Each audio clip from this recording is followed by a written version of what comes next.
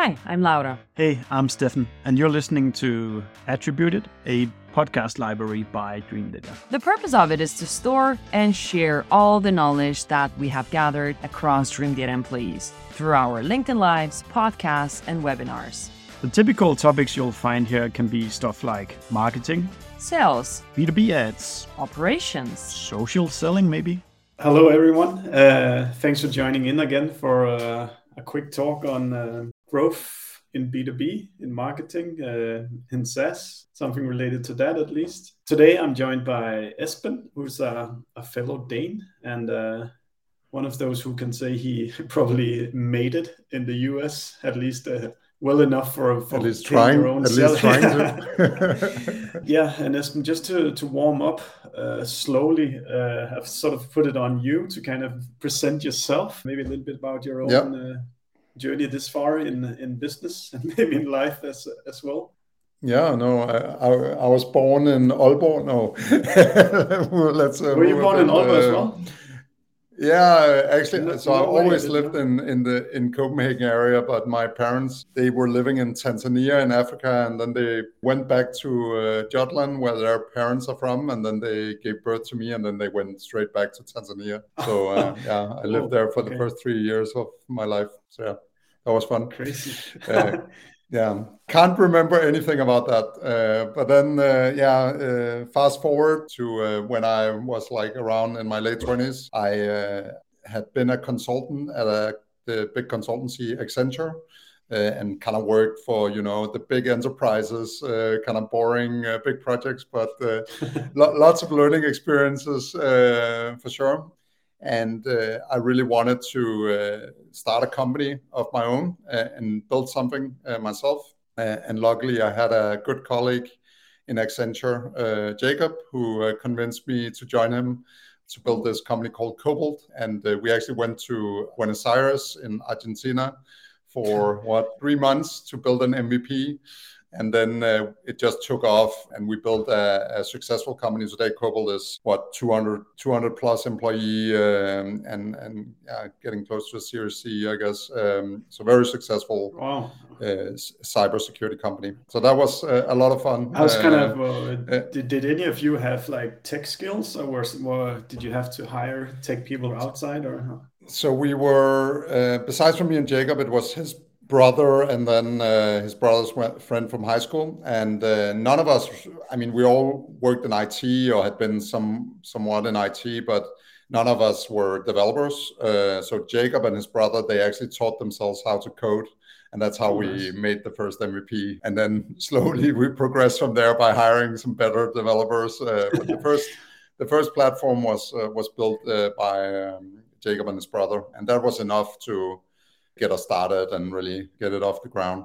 So that was a lot of fun. How did you get the first customers to Cobalt then? Back then, so this was in 2013. So it was very different from today, but we were, I would say, so today we're going to talk about product-led growth. I think most startups really start out in a very product-led growth fashion, right? They focus a lot on the product, and we did as well. So we really were totally 100% focused on building the best product possible. So initially, build a product MVP and get somebody to use it. And initially, because this was very much what Cobalt is this kind of security testing platform that connects penetration testers with businesses. So first of all, we needed to get supply. So while we were building the product, we went out and kind of sourced what you will call security researchers or penetration testers to basically join our platform. And that was pretty easy. A lot of them were looking for something like this where they could earn money. So they went out and we quickly got hundreds of security testers on the platform. But then the hard part was, of course, to get some customers to actually try it out. And in the beginning, we just reached out in our network and got somebody on board. And then we kind of grew from there. But in the beginning, it was we had self-sign up. People were, joining via signing up to our platform as we grew. But then over time, we realized we were up against consultancies who had a more high-touch approach. And we were defining a whole new market. Nobody had done this before. It was a brand new market. And that's also one of the challenges that some businesses will meet in product-led growth is really you're defining a new market, so you have to educate customers in those type of worlds. It's a bit harder to do product-led growth, and that's what we realized. And then we started doing more demo calls and selling in a kind of more sales-led fashion. Yeah. Actually, something I want to return to later on, because we're talking a bit about it at DreamData ourselves as well, is that how can you sell to enterprises through a product-led model where like there's typically all these terms and data privacy agreements, etc. you need to sign before moving into a sales conversation. So we went on that journey, and we were very successful with the sales-led motion, right? And over time, the market matured. Everybody started knowing about Cobalt, and we also got competitors. So a market was defined. And when you have that market defined, that's where product-led growth becomes valuable again. So we started actually a transition towards moving back towards those early day roots of being more product-led again. So in Cobalt, we went on that journey, and that was one of the last initiatives I was part of before I left operationally in 2021 to start Userflow. When you think back on it, what was the kind of like the most important kind of parts of making that company successful? Were there any like particular silver bullets or hacks, or was it just pure hard work? It's a lot of grind. I mean, none of the four of us came from the security industry, so we didn't know anybody. I think that was a blessing in disguise, because we didn't have any bias towards what was possible and what was not possible. So we kind of looked at it with open eyes and said, of course you can source freelance pen testers from all over the world and have them test your web apps, right? Why not? And it was really about, just taking it one step at a time and really growing from there. I think another thing we did exceptionally well was to focus a lot. We 100% focused on selling to software as a service businesses. So we didn't go beyond our core market focus, and we were able to grow in that market and really become the pen test provider for software as a service businesses, right? Whereas we definitely saw more old school industries reaching out, but it was just a whole other world, a whole other procurement process, a whole other need. Whereas with the software as a service world, it was a clearly defined market, a clearly defined need. Typically, you do pen testing to get compliance or similar, right? And the buyer persona was typically the same, like a director of security or similar. So it was a very kind of clear defined market. I think that's one thing that really made us successful is that piece, a core market focus. So you guys was also, you were funded by investors as well, and investors always at least the ones we've met are they want a huge target addressable market. So you ended up saying that it's almost any company in the world that you can sell this product to. But as a day-to-day operator, you need a very narrow focus on a very narrow group, because your customer success cases should be similar to the next person you're going to sell to, and not completely off and all those things. Yeah, no, I agree. I think, I mean, one thing, actually, a funny story about Cobalt was initially we were doing something called bug bounty programs. And we had two big competitors, actually three, and they all raised tons of money, right? And we were actually late to the game and didn't raise that much money to begin with. But it actually allowed us to iterate on our model a lot easier. So we didn't have those big expectations. Okay, this bug bounty model needs to succeed. We were more flexible to actually change our business model into being focused on penetration testing instead. And that turned out to be a great decision.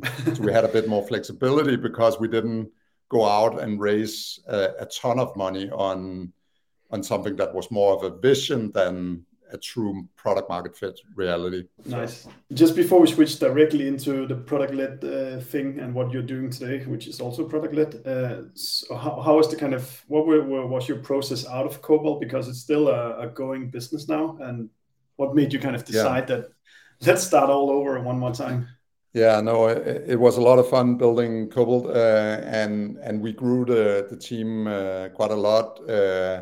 And when I left, they were around 100 plus people, something like that. So they added 100 more since then.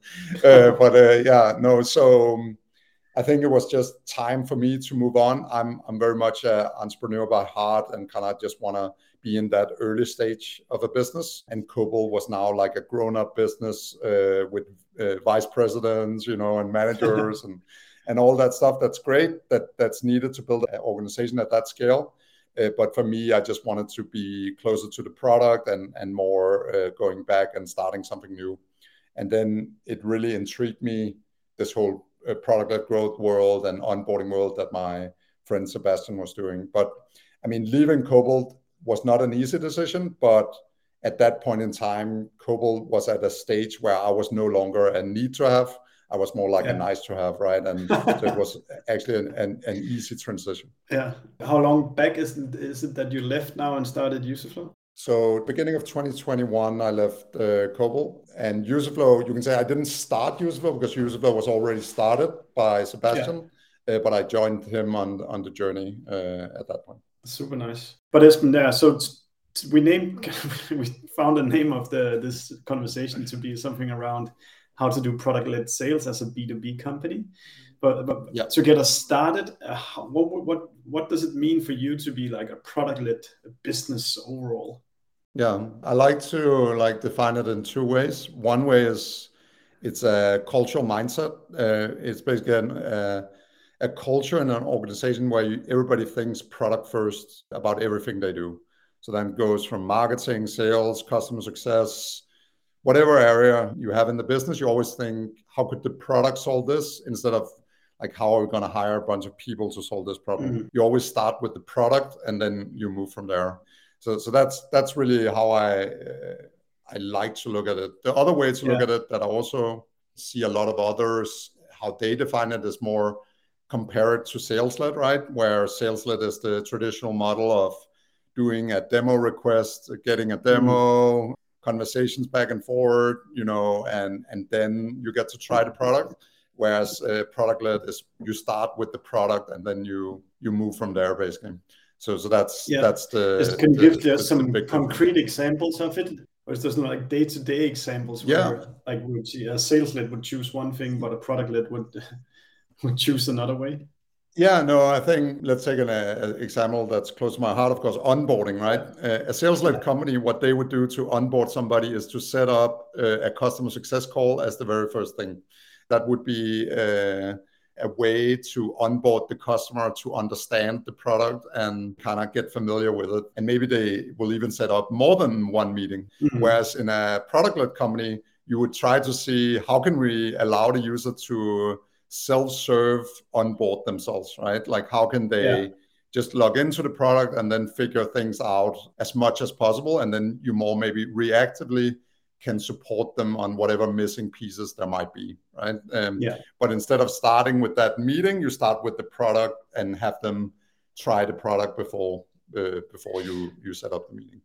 Intuitively, it does also sound more cost efficient than rather you have to throw bodies at every customer. The product the technology itself can help people. Yeah, and you'll be surprised. I mean, I've been in so many situations where it's like I'm forced into these customer success meetings and I'm just like, I don't need that. Your product is great. Don't force me to this call, right? I understand your product. So, and you even have, some of them even have like in-app onboarding, but then still force people to do like onboarding via call. So I think the new world is just that there's a lot of people like myself that don't want that high touch model and much more want to explore on their own. As a reference to that, I can say that when we introduced our free tier and our free trial tier 1.5 years ago now, for every demo call we had booked, we had 2 people signing up for free instead. So it's something like 1 out of 3 want to start with a demo call. 2 out of 3 actually just want to see the product tested out before you have to talk to anybody. No, and I think it's going to change even more with Gen Z and the next generations. They are so used to being digital first that it's just like they expect that, right? It's a generation change really that we're seeing in the market. To go along with that, what would you say, like if you were to like pitch the advantages of like running a product-led organization and a product-led sales motion? Of course, it relates a lot to you wouldn't be able to do it without this market change that you're seeing, right? That one, software as a service has matured so people are familiar with software as a service model. They're not so scared of it anymore, but also that the buyers have matured to be a second thing. Yeah. They have a new way they want to experience software. So I think that's the number one thing, is really you are building for the current market, right? That's probably the most important. But the other benefits that comes with that is, as you mentioned yourself, lower CAC, lower service cost, sales and customer success becomes more of a, again, not a need to have, but more a nice to have. And they can definitely add, because I'm not saying that you should not have a sales team or customer success team necessarily in a product-led world, but they're not a need to have. They become the thing that can help maybe drive the account to become a bit larger than it would, and maybe convert the accounts that are in bit in and out. But it doesn't, it's not a need to have to convert and expand the customer. Yeah, what we experienced as well is that there's a couple of very experienced players in our industry, which we had trouble beating when like we were in a competition, when these like our vendor or our customers were looking at us. And once we introduced this free trial, people could start to see that our product kind of works before they had to sign a contract, which made a big difference. Because like if you're completely in this like used car salesmanship, that you're gonna trust me or trust me, then it's hard as the small one with a few G2 reviews, few success cases, no SOC 2 compliance, etc., to beat that big giant up there, because they do have all the social proof you need to convince people. Yeah, I think as a new startup starting out, I think maybe, no, I would say even from day one, have a free trial. I think you're missing out on a lot of learnings by hiding your product. And I've seen people end up in a trap where they actually never then move away from the kind of request invite stage kind of world. And one problem with that is I see a lot of those businesses sometimes having issues with monetizing, because it's not like an open market. It's like this kind of, you are our friends trying our product, so we probably shouldn't charge them anything, right? But when you really open up your product, you get people you don't have any personal connection to, and in that way it becomes more a business relationship, which is always better when you want to monetize something, right? You don't want it to be your friends that you have to like really push into paying something or something like that. Yeah, let's maybe move into a little bit about how to then do it. Do you need to have like a fully automated product where like every single button you push, there's a natural next thing to do, or can you start scrappy, or like how do you see that? Yeah, you can always start scrappy. I think the number one thing in product is always you should have a great product that solves a real problem, right? And I think that's the number one thing. The UX of your product is super important, and the problem it solves is super important. So really, when you build your first, let's call it MVP or whatever, you should really focus on that core problem. What is it you're solving? What is it you're doing better? And make your UX and UI super simple and targeted towards that main thing, right? So start with a simple product that solves that use case. And then over time, you add features, you expand your product, and then you can say the need for more sophisticated onboarding becomes relevant, because suddenly your product is maybe not so easy to understand from the get-go. And then you want to maybe guide users a bit more towards what is the problem you can solve here, right? And that's where something like in-app onboarding, like you can do with Userflow, for instance, becomes super relevant. Yeah, just our own story starting out with the free product was really that, like we just implemented a landing page, or like on our pricing page, we introduced a free tier. And when you hit that button, you would send a mail. And this mail would end at Lars's inbox, our CEO. And he would manually go in and create an account. And then he would send a manual mail more, and then write to the user, now you can click here and then you have an account. And then they just landed in like the full product. But we just wanted the first proof is, do people prefer to buy this way or this way?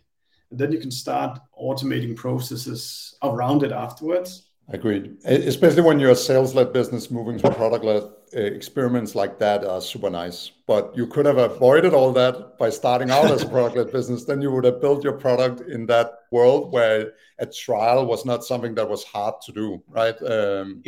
And in Cobalt, we were in the same situation. We had built a product where a trial was something that was hard to do. And therefore, we also need to do all these like experiment. So yes, I would say as a sales-led business moving to product-led, yes, you can do all those like small iterations to learn. But as a new business starting out, just start out with a free trial or something like self-sign-up. Then you don't need to do all these changes later. Yeah, we just got a question in here, Espen, and I'll just throw it up here on the screen. How would you deal with data integrations APIs in the first phase of a product/startup in a product-led zero-touch onboarding? I assume you have analytics products. They're a classic example of this, where big requirement for actually using the product is you need to integrate it with some data, and you need to add some kind of initial data to your product. And I've seen to really see the value, right, and discover that aha moment. And I've seen it be done in a couple of different ways. I think one way some has tried to do it is by having like a dummy data platform. So you have like dummy data which customers can play with to see, okay, how will it look like? That's definitely one way. Another way is to think about what could be a simple integration we could do that would allow them to actually send some of their own data, but it's not something that requires a lot of development work or anything like that. It's plug and play. An example could be, let's take some kind of customer relations tool, right? Let's say you already run an intercom, and then you add like a plug and play button, import all my contacts from intercom, and then you might show some initial data based on that data you have in intercom, but it's all like a click of a button. It's not like something your developers need to do anything to connect. So yeah, for instance, like a CSV kind of data upload could also be another way to do it. That's a great idea. Something that's easy to do for a non-developer. I think that's super important, especially if you're not selling. If you're selling to developers, then it's completely different. But if you're not selling to developers, it needs to be something a non-developer can do. Nice. Okay, what else do we got of questions? I'll just look here. Does the way you do marketing change if you're product-led versus like a sales-led company? Yeah, no, for sure. In general, it's a lot of the same, right? It's positioning. What's your positioning is super important. But what changes a bit, I think, is that you use your product a lot more in your marketing. For instance, at Userflow, we often do like feature Fridays. We do use case scenarios. We talk a lot more about how you can use the product, and it's actually showing the product on your public-facing website, not just writing some fluffy marketing language that this is the best onboarding in the world we could write, right, and then not show the product.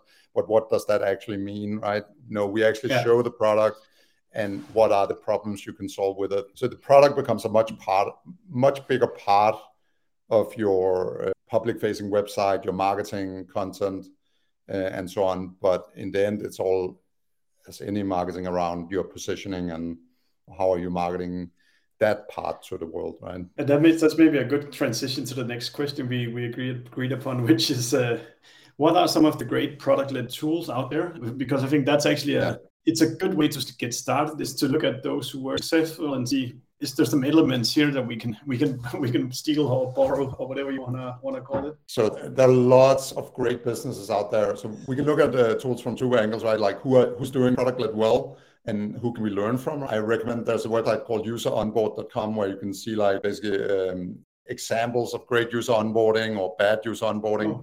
But what I've done a lot, and especially did when we were doing the transition at Cobalt, was go out on all these like very popular SaaS websites and just sign up for their service and try to go through their whole process, right? And you learn a lot from doing that, like tools like Twilio, Webflow. There's a lot of Slack. You know, all these tools, how do they actually go about doing sign up and doing, you know, all these different things? And then you learn from that, right?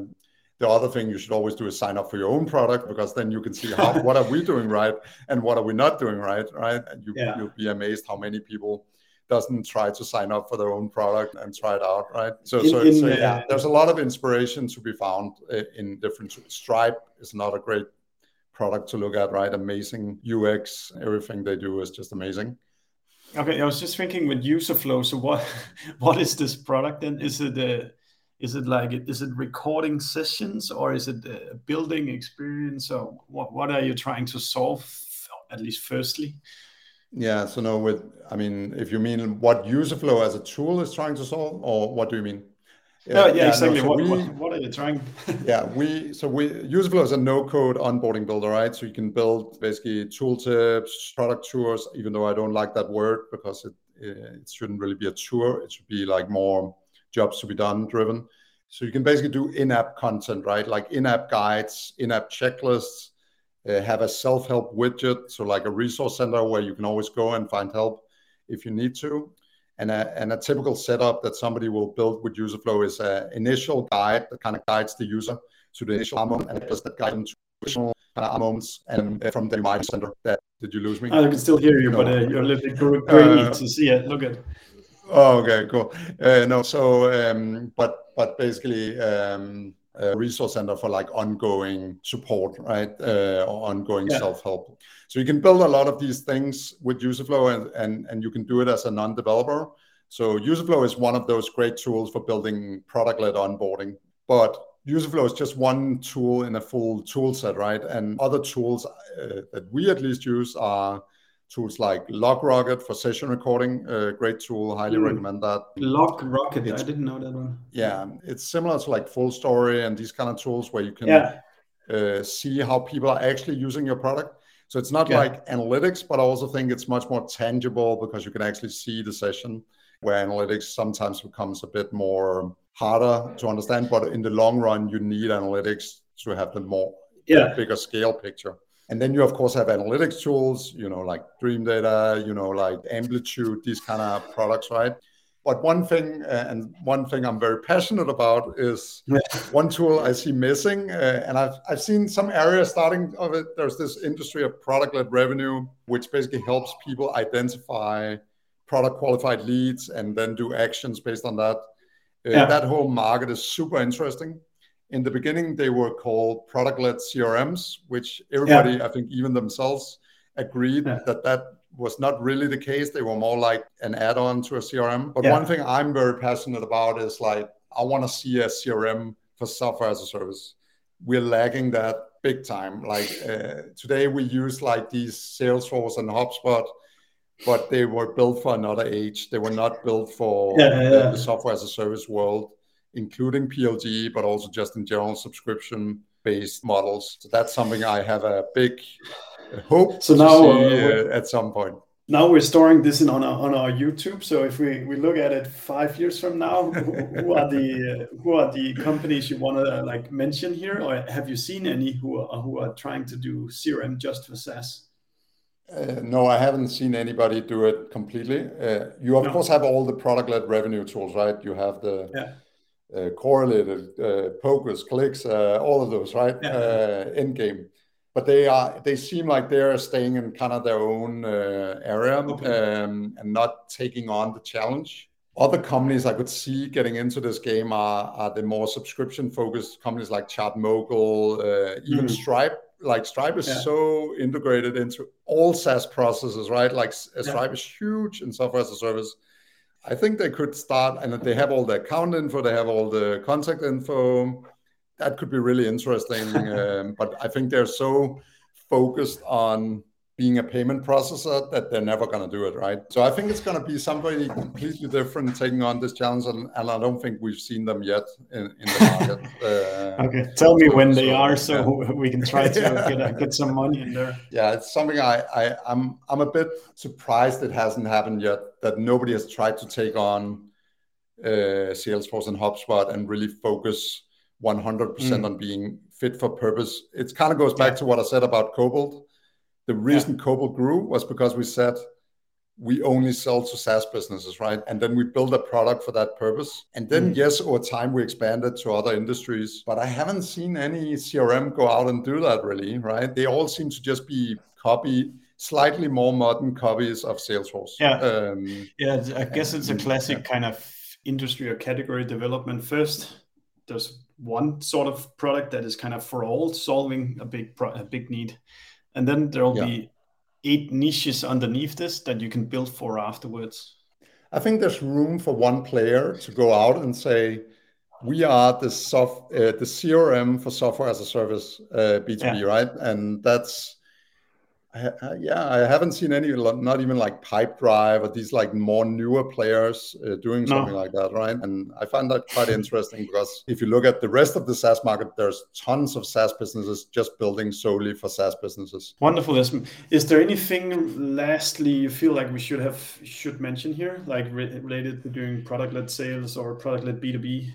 We touched on many things here, right? I think one important topic I always want to highlight is that sales and all these functions, it's not like they go away. It's just that you look at the world in a new way where you always think product first, right? And that's really the most important is you can still have people in the equation, but the product should be the need to have, and the people should be more like not a nice to have, but like a less need to have than product. Yes, the thing we saw that at Dream that is that the roles change of the account executives. We still have all the account executives that were there before. They just do a little bit more of even like customer success or consultancy more than trying to sell it as such. Yeah, you become, I think, and I could talk about another topic here. I think we are going to see a simplification of the software as a service businesses because we always talked about you need specialization to scale. Yeah. But if in a product-led motion, a lot of the people end up doing more what I would call support or answering questions, and they're more like product experts. So if everybody ends up doing that role, do you still then need the specialization to have sales, customer success, sales engineers, or is it just one team called product experts, right? Or something similar. Interesting. I think that's going to be interesting to see how the organization will change. I agree. We hope you like listening to us. Subscribe to our podcast and the ones that we have been guests on. And if you have any feedback for us, just do let us know. And should there be a guest that you think we should be talking to, then pitch us. We're looking forward to seeing you.